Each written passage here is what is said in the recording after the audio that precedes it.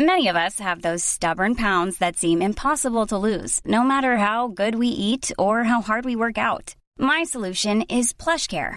PlushCare is a leading telehealth provider with doctors who are there for you day and night to partner with you in your weight loss journey. They can prescribe FDA-approved weight loss medications like Wegovy and Zepbound for those who qualify. Plus, they accept most insurance plans. To get started, visit plushcare.com/weightloss. That's plushcare.com/weightloss.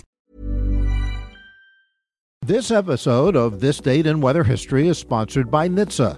A child's body temperature rises 3 to 5 times faster than an adult's, and leaving a child in a hot vehicle can lead to their death very quickly. Tragically, in 2020, 24 children died of pediatric vehicular heat stroke, and many of these incidents occurred when parents or caregivers simply forgot the child was in the car. Please set yourself reminders on your cell phone or place something you'll need in the back seat so you don't forget your child. Always look for your baby before you lock.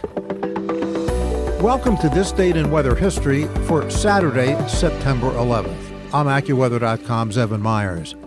September 11th, 2001 was a horrific day for the United States and the world. The day of the terrorist attacks on the Twin Towers and the Pentagon.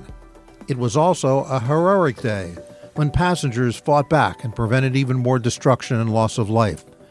The visuals of it all were made possible by the weather. It was a bright blue and pristine day across the eastern United States. Humidity was low with no haze or clouds. Visibility was unlimited, clear to the horizon. Those that seized the controls in the cockpit that day were easily able to see their targets. The ensuing crashes and destruction were also visible from afar, and the horror easily seen.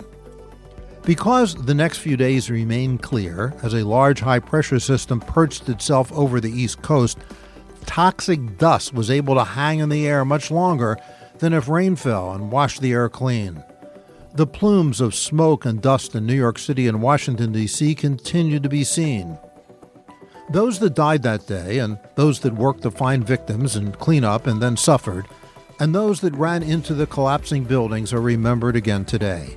They are no less honored than those that also gave their last measure as American soldiers on battlefields across the world. And that's what happened on September 11th. Be sure to tune in tomorrow for a brand new episode and find out what happened on this date in weather history.